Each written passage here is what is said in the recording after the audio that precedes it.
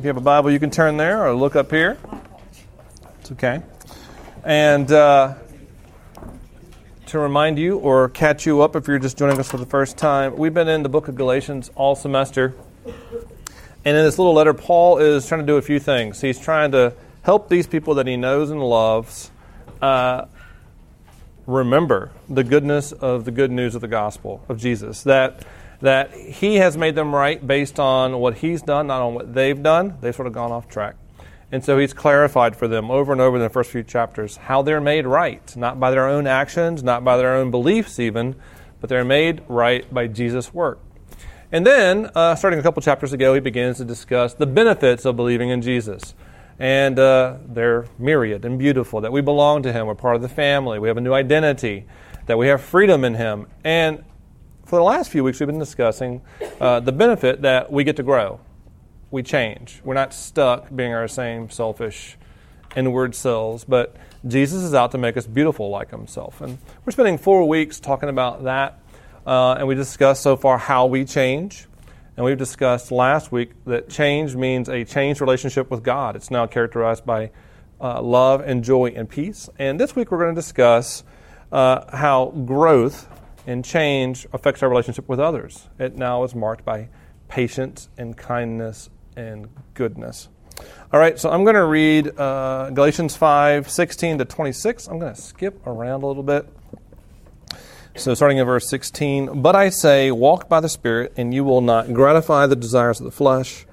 For the desires of the flesh are against the Spirit, and the desires of the Spirit are against the flesh, for these are opposed to each other, to keep you from doing the things you want to do.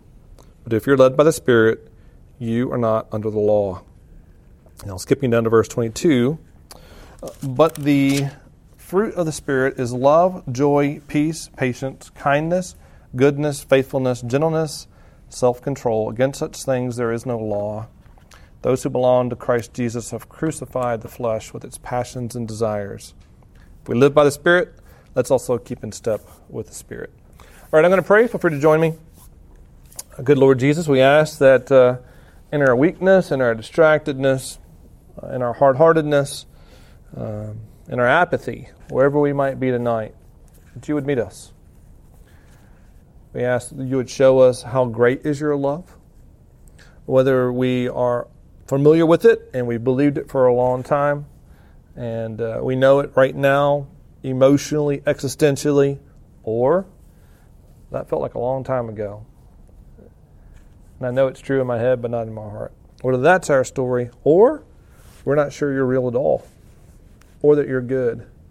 Would you be kind to show up tonight and show us from your word what you're like, how great is your love, and how it changes the way we relate to others.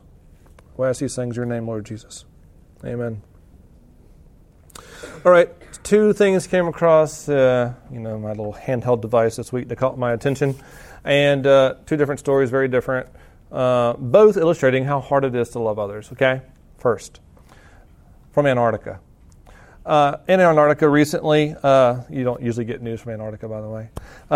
There were 2 engineers, one named Sergei Savitsky, 55, and another one named Oleg Beluzagov. I should know how to pronounce Russian better than I do. Beluzagov.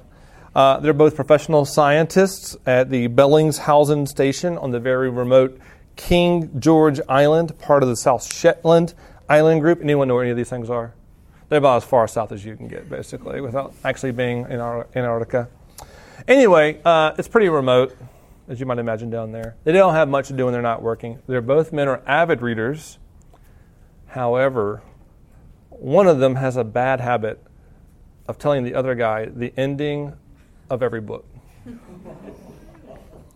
And so Sergei Savitsky plunged a kitchen knife into his friend's chest. First attempted murder in Antarctica. Yeah. So, summary, step back out. You can be a person with similar jobs, similar interests, similar backgrounds, even like the same books. In other words, you should have every reason to be friends. Okay? And you still might want to kill them. Loving people is hard. Okay? Completely different, much lighter note. Did you realize there's another Grinch movie being made? Now, the third Grinch movie, Grinch number 3. Grinch this time will be played by Dr. Strange, Sherlock Holmes. Yeah, it'll be pretty interesting. See how that works. Anyway, I didn't really dig into the movie yet. I just simply read a little meme about it. It was a friendly reminder, and it simply said, just so we're clear, the Grinch never really hated Christmas. He just hated people, which is fair. Okay. Did you know that Starbucks is open on Christmas Day? It is. Do you know why? I've talked to people that work there, and they all pretty much say the same thing, which is that, lots of people, many people who love Christmas and love their family, give them gifts and enjoy the morning, by 2 o'clock in the afternoon have had all they can take with the people they love. And they're looking to get away. Because loving people is hard. Loving people is hard. Sometimes circumstances make it harder, like living in Antarctica. Sometimes the people themselves make it harder by being obnoxious and, ruining the end of movies or books. They're obnoxious, they're awkward, whatever the case may be. And what we typically want is for the circumstances or the people to change. I can love you better or easier if only these things will change. If only I wasn't so busy or you weren't so terrible. And when those things don't work, then we actually revert to changing the definition of love. A sort of general affirmation of your humanity or tolerance or maybe even some kind of broad advocacy. You just do your thing, and we call that love. But the Bible won't let us get away with that. The Bible is really clear on what love is. And it's far more beautiful and far more demanding than what we make it out to be. And it's also really clear on what needs to change. And it's, we'd love to change the circumstances and change those people. But what the Bible tells us is we got to change. Us. We have to become more loving people. And what we're going to see tonight briefly is that when we grow in Christ's love, we grow toward people. We become more patient and kind and good.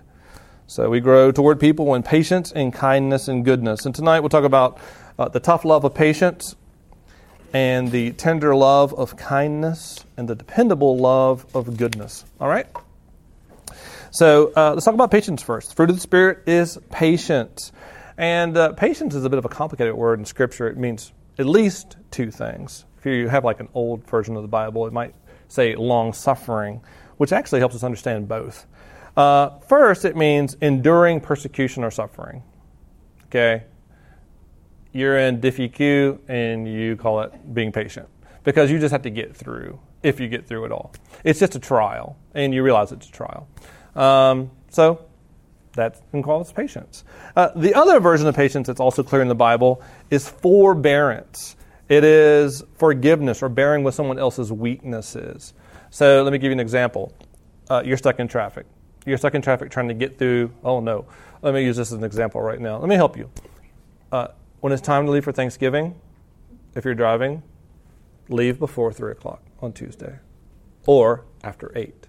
Do not try to leave any time between 3 and 7 because you will be in traffic for hours just to get out of the city.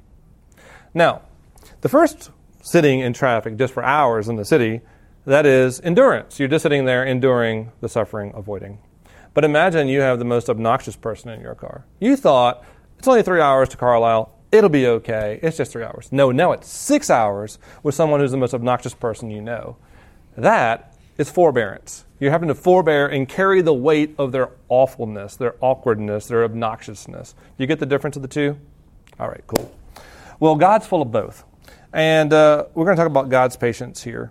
And if you're not very familiar with the Bible, you just sort of have a cursory understanding, you may think, that's a bit interesting, because when I think about the Bible, I don't think about his patience. I think about sometimes his impatience, quick to wrath, crushes people. But if you were to sit down and read through the whole Old Testament, which would take you a long time, you would be struck by how patient God is. In fact, the prophets would be really surprised that you were surprised that God's not patient. Because the prophet's job was, for decades after decades, to tell God's people, to plead with God's people, to come back to him. that he loves them and wants them, and they would not listen. And God kept trying. So sort of an example of this, a little flavor of this from Hosea chapter 11. Hosea writes, when Israel was a child, I loved him. Out of Egypt I called my son. This is God speaking, if you will. The more they were called, the more they went away. They kept sacrificing to other gods, the Baals, burning offerings to idols. And yet it was I who taught him to walk. I took them up by their arms. They did not know that I healed them. I led them with cords of kindness, with bands of love. I became to them as one who eases the yoke on their jaws. I bent down to them and I fed them. And here the picture is of tremendous love and care, but patience, because they will not listen and come back. In Exodus 34, Moses has asked God to show him God's glory. Show him God's glory. And after some warnings, God says, okay, I'll tell you what I'm like. And he briefly recounts and displays his character for Moses. And he says in Exodus 34, verse 6, the Lord, merciful, gracious, and slow to anger. Slow to anger. It's on the list, right there, number 3. He's a patient God. And what's really cool is where this happens. This happens in Exodus 34. So, if you know the Bible or math, before Exodus 34 is Exodus 1 through 20, where God delivers his people from slavery. They didn't do anything to deserve it. He brings them out of slavery. And in Exodus 20, he makes a covenant with them. He basically comes to them and says, hey, I want to be your God. Do you want to be my people? This is what it will look like. I'm with you forever. I am for you. Do you want to be my people? And Exodus 20 and following is sort of it's called a covenant ceremony. It's like a marriage in some ways. God is yoking himself to the people. And it's really lovely and beautiful. Well, what follows after Exodus 20, but before Exodus 34, is Exodus 32. And Exodus 32 is a disaster. Let me try to explain what happens in Exodus 32. It's sort of like this. Occasionally I get to do weddings. I think I'm going to get to do a couple in the next year. Pretty excited about that. And the last thing I do in a wedding is, present the bride and groom, and they walk down the aisle and everyone claps. They're center of attention. And while they're center of attention, I actually sneak away and go do, anybody know? I do paperwork. There's a marriage certificate that has to be signed. That's my job. I have to sign it for the state of Pennsylvania and Allegheny County. And what happens in Exodus 32 is like if, after signing the paper, 1 minute after the I do walk down the aisle, I went back to the groom, and the groom said, she cheated on me. What? She cheated on me. When? Right now. What do you mean right now? You just got married. I know. Walked down the aisle and out, and I found her making out with one of my groomsmen. That's actually, that didn't really happen. I see how shocking your face. No, that didn't really happen in any marriage I did. That's what's happening in Exodus, okay? They have made a marriage covenant. I will be your God, you'll be my people. And while Moses is up on the mountain finalizing the paperwork, God's people are down the mountain, Exodus 32, playing it up with another God. That's what's going on. This is spiritual adultery, if you will. Okay, you got the picture now?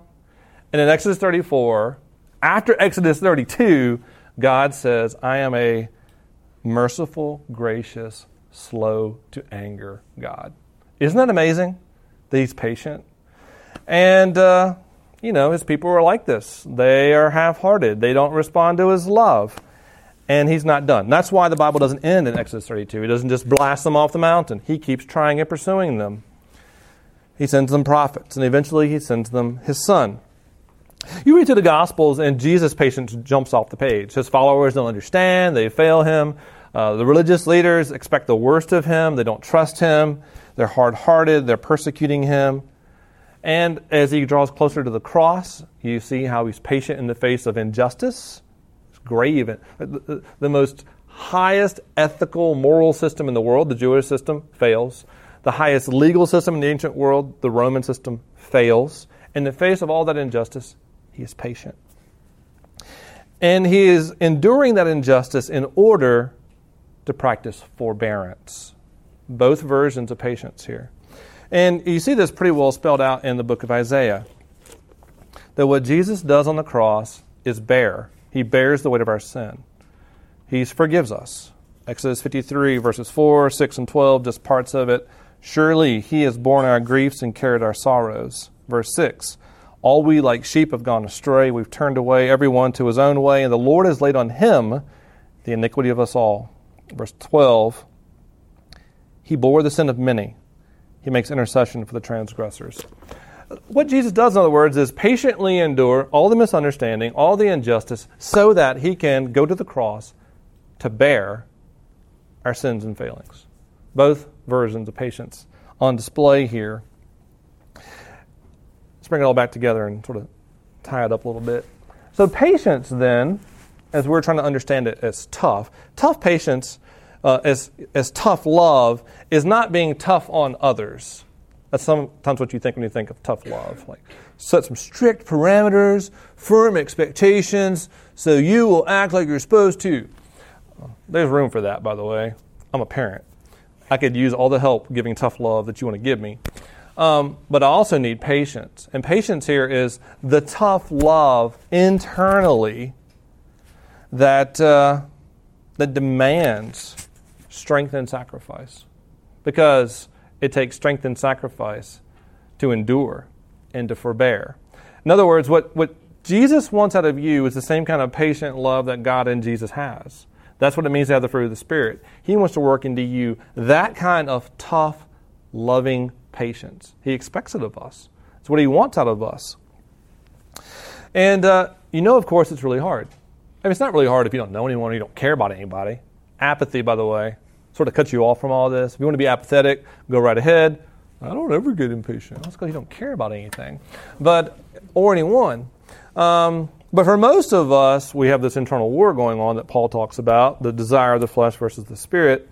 And what that means is we struggle with patience. What do we want? Well, we want people to get what they deserve. We want them to get what they deserve. When they hurt us, when they hurt others, we want them to suffer for it. We want to see justice, right? And often we want people to get out of our way. Would you move? Don't you know that no one should ever walk 3 wide on the sidewalk? It's like, it should be a law. I should just have the right to knuckle punch you in the back of the knee if you're walking 3 wide on the sidewalk. And whether we're driving or in class, whatever just please get out of my way. I'm trying to go somewhere, I'm trying to do something. And it could even be career-wise, social-wise. We want people out of our way. Here's another one. We want people to understand us. We want people to get us. We think they should naturally get us. I shouldn't have to explain what I'm thinking to you. Think about some of your interactions with your roommates or your friends or your family. I shouldn't have to explain. You should know this by now. Didn't you hear what I said? You didn't say anything. Didn't you read my mind? I mean, we really expect people to get us. That's how impatient we are. And just a couple questions. How tough is your patience? Are you a patient person that can endure and forbear with other people's weaknesses? Do you have tough patience, or are you tough on other people? How do you get this tough love of patience? Well, just a couple tips. One, I think the very best thing to do, because this is not behavior modification, this is Christian growth, it's to remember how much Jesus loves you, even though you're very, very undeserving of it. Even though you fail, even though you misunderstand, even though you're impatient with him and others. In other words, remember that Jesus is very patient with you every single day. He loves you. That's part of his love. He's patient with you. And believe that. Remember that. Hold on to that. And as it regards, if you remember, we talked about the waltz the last few weeks. The waltz is the Christian steps of believing, repenting, and fighting. Believe that God is patient with you and loves you, and turn from your impatience. Refuse to do it anymore. And the fighting here might just look like, this is very practical. There's more you could do. Very practical. If you're having trouble being impatient with others, start by just not saying anything. You don't have to say anything. That's a good first step. You may want to. You may want them to understand. You may want them to have it. But it's not the last step. Good first step is just be quiet. Be slow to speak, quick to listen. So love is patient and love is kind. Let's talk about kindness real quick. The tender love of kindness. And this is really a heart disposition. It's one that empathetically sees other people's needs and then quickly takes actions to meet those needs, even at your own cost. And again, we see this in God's love, His kindness. In Exodus 34, God revealing Himself to Moses, He says, "The Lord, merciful and gracious, slow to anger, abounding in steadfast love." That word, steadfast love, is a beautiful word in the Old Testament. It's a special word. It shows up everywhere. It's one of the words I will refer to you in the original language. I don't like to do this because it makes me sound like a nerd. It's the word hesed. It shows up everywhere all the time. And a good example of this is Psalm 136. Psalm 136 begins, "Give thanks to the Lord, for He is good, for His loving kindness endures forever." And then it repeats that phrase, "His loving kindness endures forever," 26 times. I want you to get the point. His loving kindness really does endure forever. In all situations, all circumstances, in all the ways that we can see, His loving kindness endures. Perhaps you're not familiar with that one. Maybe you're familiar with this one, Psalm 23. If you're not familiar with Scripture, you probably heard this at a funeral. If you haven't been to a funeral, you may have heard it from a funeral on television. It begins, "The Lord is my shepherd, I shall not want." It ends this way, "Surely goodness and mercy shall follow me all the days of my life, and I shall dwell in the house of the Lord forever." That word mercy is the same word. It's His loving kindness. "Surely His goodness and loving kindness will follow me all the days of my life, and I will dwell in God's house forever." God is full of loving kindness. If we're His people, it haunts us. It's everywhere we go all the time. And the picture of Psalm 23 is a shepherd who cares for his people, sees their needs and meets them. A king who knows his people, sees their needs and meets them. And the ultimate fulfillment of this psalm, of how we get to know His goodness and His loving kindness, and it follows us all the time, is it has to be with us. And it is with us in the person of Jesus. God sends His Son to be with us and to be given for us. So where do we see Christ's kindness? Well, if you say the Gospels, you'll see His kindness on display all the time. But to be as direct as possible, we see His kindness in the mere fact that He came to do what He came to do. This is from Paul's letter to Titus. He writes, "We ourselves," I know I'm reading a lot of Scripture, hang with me. "We ourselves were once foolish, disobedient, led astray." This is how you win people over, by the way.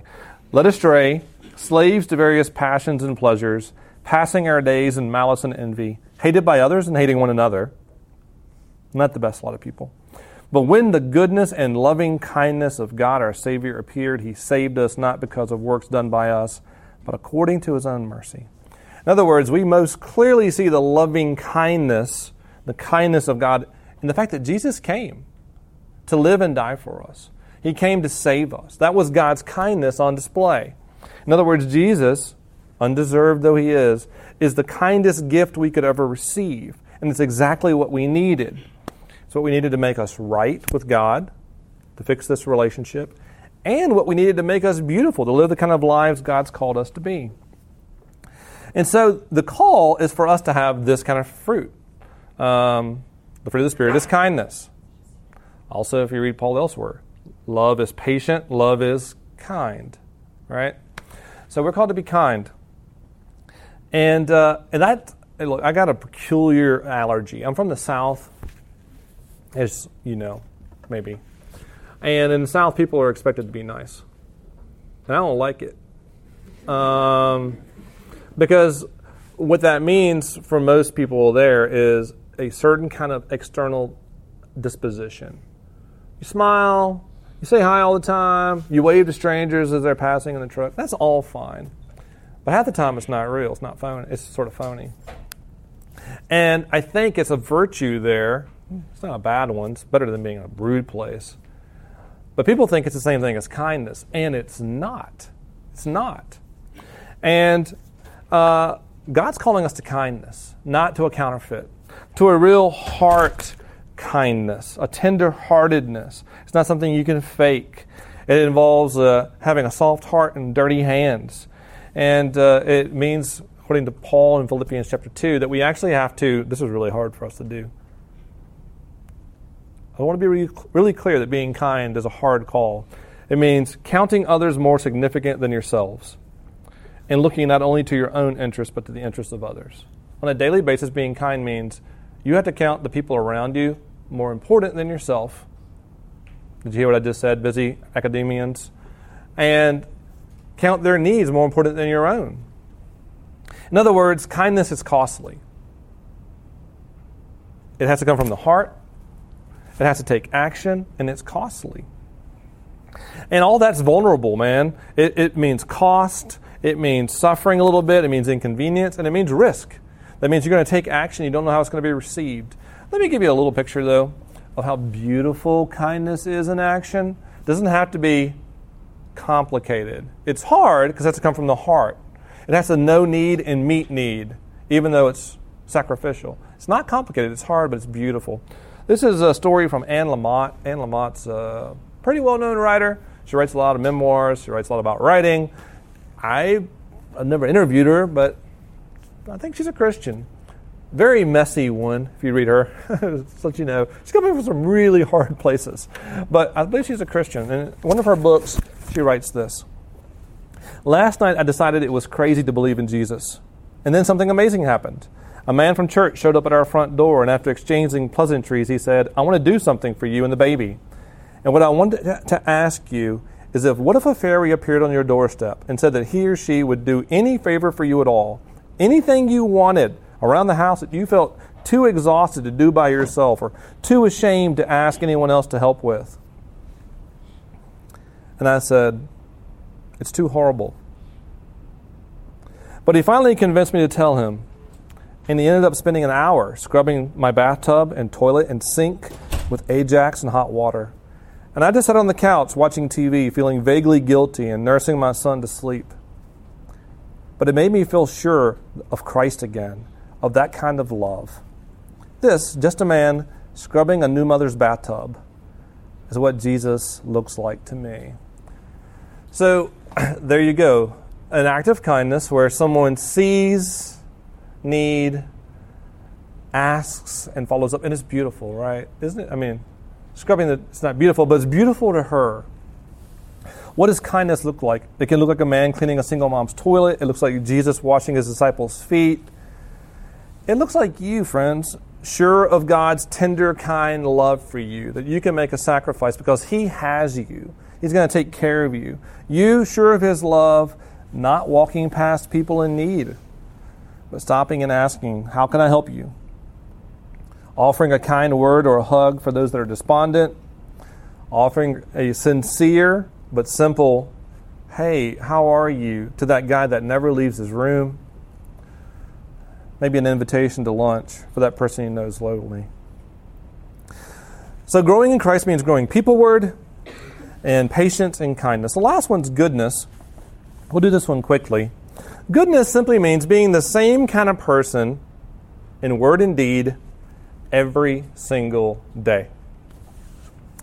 And God's goodness is on display in Exodus 34.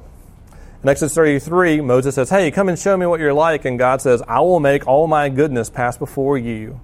And he goes before him and says, I'm the Lord, compassionate, gracious, slow to anger, full of loving kindness.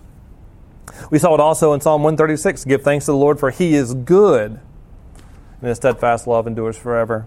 His goodness is seen in his patience and in his loving kindness. That he is good and he does good. He's faithful. That means he cannot be good. No, he cannot not be good. Whew. Oh, it's been a bad mistake. Yeah, he's always good. And one of the answers you may be asking yourself, you should be asking yourself, is like, hey, Derek, why did you read so much Bible tonight? Don't you know it's a little boring for us?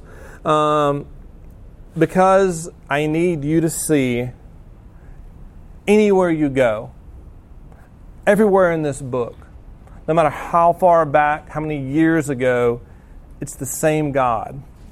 That he is always patient, always kind, always good. Might be boring to you. It's always beautiful. He is trustworthy in his love. He's always the same every single day. And Jesus was the same. When he came, no matter what the temptation, he was the same every day. He could not be taken from his course. Whether it was the devil's temptation in the wilderness, or his own friends like Peter trying to steer him off the course, or the fear, the natural human fear of what he was going to face when he was suffering in the Garden of Gethsemane, he just would not steer away from what he was called to do. He persevered in his goodness. He spent his whole life doing good until it was time to give away his good life. And we're called to be like that. God promises here in the text that if we walk in Jesus' love, walk by the Spirit, he will work the same kind of integrity into us, the same kind of dependability into you. What does that look like? It means you do the right thing even when it hurts. It means you keep your promises. It means you're the same kind of person on Friday night as you are on Thursday night and Sunday morning. It means you don't let a situation, whether it's a party you're at, or meeting someone on the street, or even being under stress, dictate how you treat people. That you're patient and kind and good no matter what. No matter where. No matter who's with you. Now, I know that's really hard and a really high standard. But this is what God wants to grow in us. This is the kind of beauty he wants in our lives because it's good for people. Remember, this is growing people word. And if you want to love people, you know what you need to be? You got to be dependable. You got to be the kind of person that people can trust. And when your love is dependably good like this, people will trust you. They know you're not out to use them. They know your care doesn't depend on your circumstances. You become a safe place, a refuge for them. That's a beautiful thing, right? So in summary, God wants to grow us in all these ways. When we rest in Jesus and know his love, he makes us patient like he's patient, and kind like he's kind, and good and dependable like he's good. I'm going to close with a story real quick. A few weeks ago, I was away at a conference and had a chance to hear one of my old pastors preach, and he told this story, and I thought it was pretty cool, so I'm sharing it with you. In other words, this is a recent theft.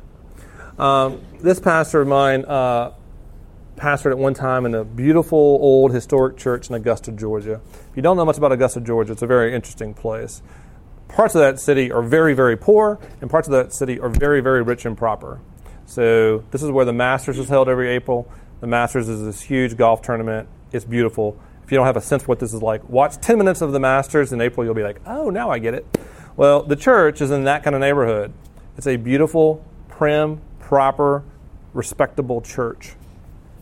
And he'd been pastoring there for some time, and one service afterwards, a guy approached him, and my pastor, whose name was George, recognized him as a pastor scholar, and this guy asked, hey, George, have you ever given much thought to that stained glass behind you? The church had beautiful stained glass along the sides and behind the pulpit. George turned and looked and was like, yeah. He admitted he hadn't really actually given it much thought to us. In other words, he admitted he sort of lied. It was remarkable for a couple of reasons. The first of which is that the stained glass primarily portrayed Mary Magdalene. Now, if you're not familiar, Mary Magdalene was a person in the New Testament that came to Jesus from a life of prostitution and possession. She was a pretty messy person, a very messy person, okay? And she was absolutely prominent in this picture. She was front and center, and Jesus was behind. And the scholars simply want to know, isn't that interesting? And George is like, now that you think about it, it is interesting. And then the scholar asked, why do you think she's wearing a blue dress? And George looked and said, I don't know. I'll think about it. And he forgot to think about it. And the guy came back and asked him again. He's like, all right, I got to think about this. So one day, a slow day in the office, he decided, I got to give this some thought. So he came into the sanctuary and turned off the lights and stared at the picture. And as the sunlight came through, he began to notice things. And the first thing he noticed was, okay, Mary Magdalene's in the foreground and Jesus is in the background. She's wearing a blue dress. He's wearing an orange cloak. Her dress is not, it's not just blue. There's red and there's a little bit of orange. There's a little bit of yellow. There's some green over there. some indigo, purple over there. And then he looked a little bit more closely, intently at Jesus, and he realized that's not so much an orange cloak as it is the light coming off of him, shining onto her. It's the sun of righteousness gleaming on her. And then he saw it all at once. That the picture was a picture of Jesus and his love and his beauty and his righteousness shining on her and reflecting through her tears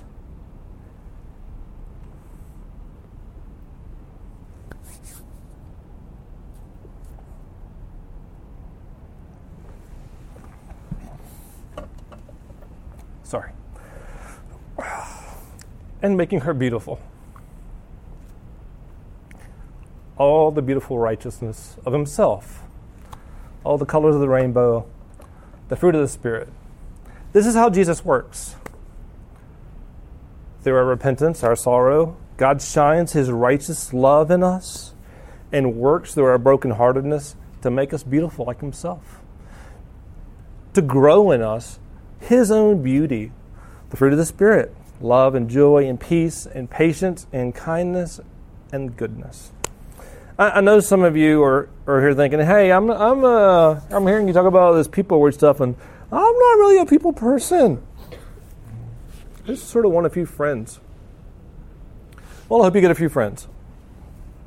But I actually hope for something much better for you, is that you would know Jesus' love in such a way that it would shine upon you and work in you and out of you in such a way that it would make you a radically different kind of person that actually really loves people. One that's not just looking for friends, but seeking to be a friend. One who's patient and kind and good and robed with all the love of Jesus. All right, I'm going to pray. Lord Jesus, we pray you would be kind to work in the midst of our failings, in the midst of our lack of patience and our lack of kindness and our lack of goodness. That you would help us to turn to you, genuine dislike of those